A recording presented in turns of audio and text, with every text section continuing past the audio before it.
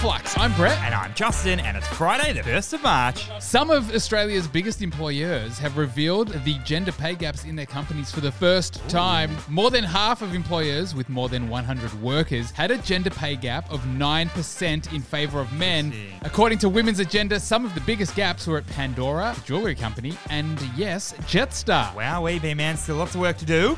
Now, B-Man, we saw the median rent price jump more than 10% in 2023. We did. We're talking rent of more than $580 a week. But Flux fam, we're trying to do something about it. In the month of March, we are paying one Flux user's rent. Yeah, that's right. You sign up to the Flux app with the promo code HeyMyRent and you are in the draw. Incredible. And Flux fam, for each sign up, we're adding $1 to the rent kitty. So the more the merrier, refer your friends for a monster prize. 3 reward-worthy stories today. Let's do it. For our first, Harvey Norman has seen its pre-tax profit drop by more than 45% because Australians are feeling the pinch of being alive.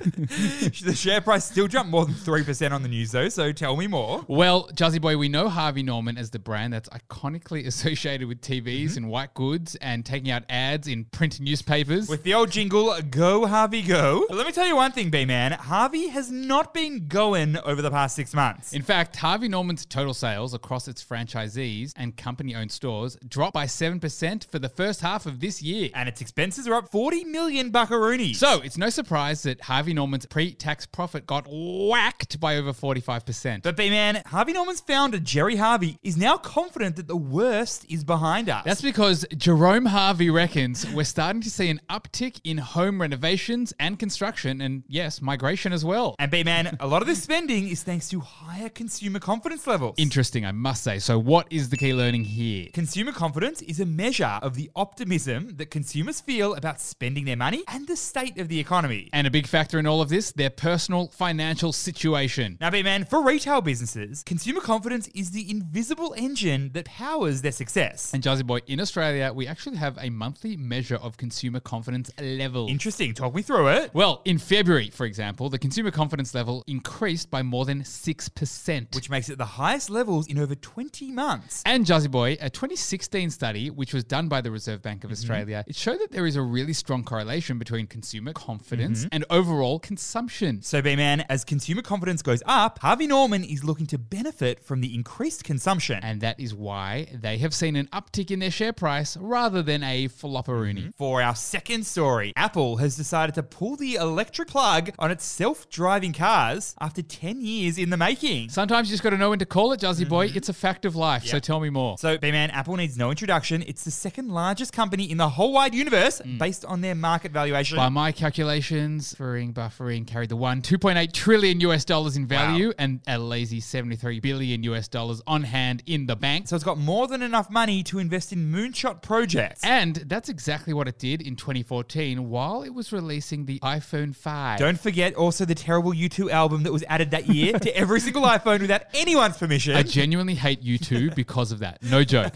B-Man, it was at this time that Apple also decided to launch a moonshot bet called Project Titan. That was its project to create self-driving electric cars. But as it happens, 10 years on, Apple has reportedly pulled out of the autonomous vehicle race. And the reason for that one? Partly because these cars are still many, many years away, despite this massive investment. And secondly, because Apple is more keen to invest in something you may have heard of, artificial intelligence. Yep, currently Siri has a very long way to go if she wants to get to ChatGPT levels. She can barely put on an alarm for me. So what is the key learning here? The tech industry moves fast, and if you're not pushing hard on new innovations today, you risk being left behind. Jolly Boy, Apple's iCar team was set up when autonomous electric vehicles were the hottest thing since the iPod. But over the past 12 months, the market demand for electric vehicles hasn't quite been where they expected. Tesla announced its sales growth would be weaker this year. Ford and General Motors have postponed plans to expand their EV production. And the iCar isn't even close to being out of the gates. So now, Apple is shifting its focus to generative AI. That is the technology that has sent OpenAI's ChatGPT into the stratosphere. And B-Man, Apple is already quite far behind Microsoft and Google in this new AI arms race. So now it'll be investing its billions of research and development dollars to make Siri the smartest AI gal on the planet and beyond. For our third and final story, Disney is teaming up with the largest company in India in a major $8.5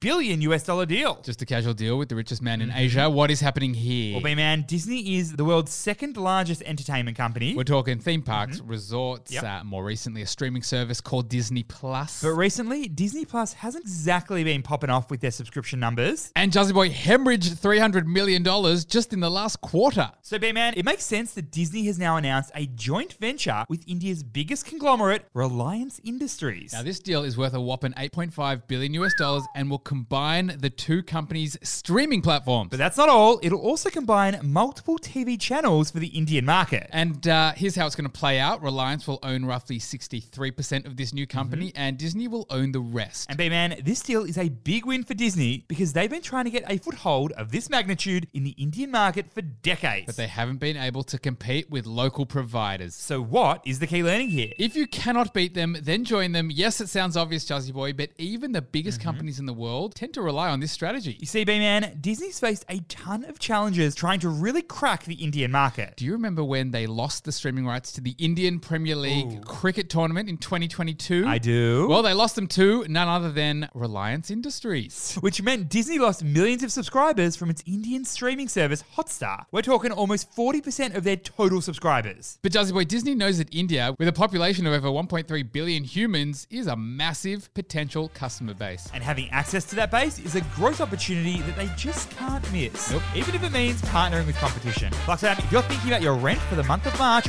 we potentially have you covered. What I would do to get someone to pay my rent for next month, buy G. All you need to do is sign up to the Flux app with the promo code PAYMYRENT and you are in the draw. For each sign up, we are adding $1 to the rent kitty. This could be huge. So refer your friends to grow that monster rent kitty. Thanks for listening, and we'll see you on Monday.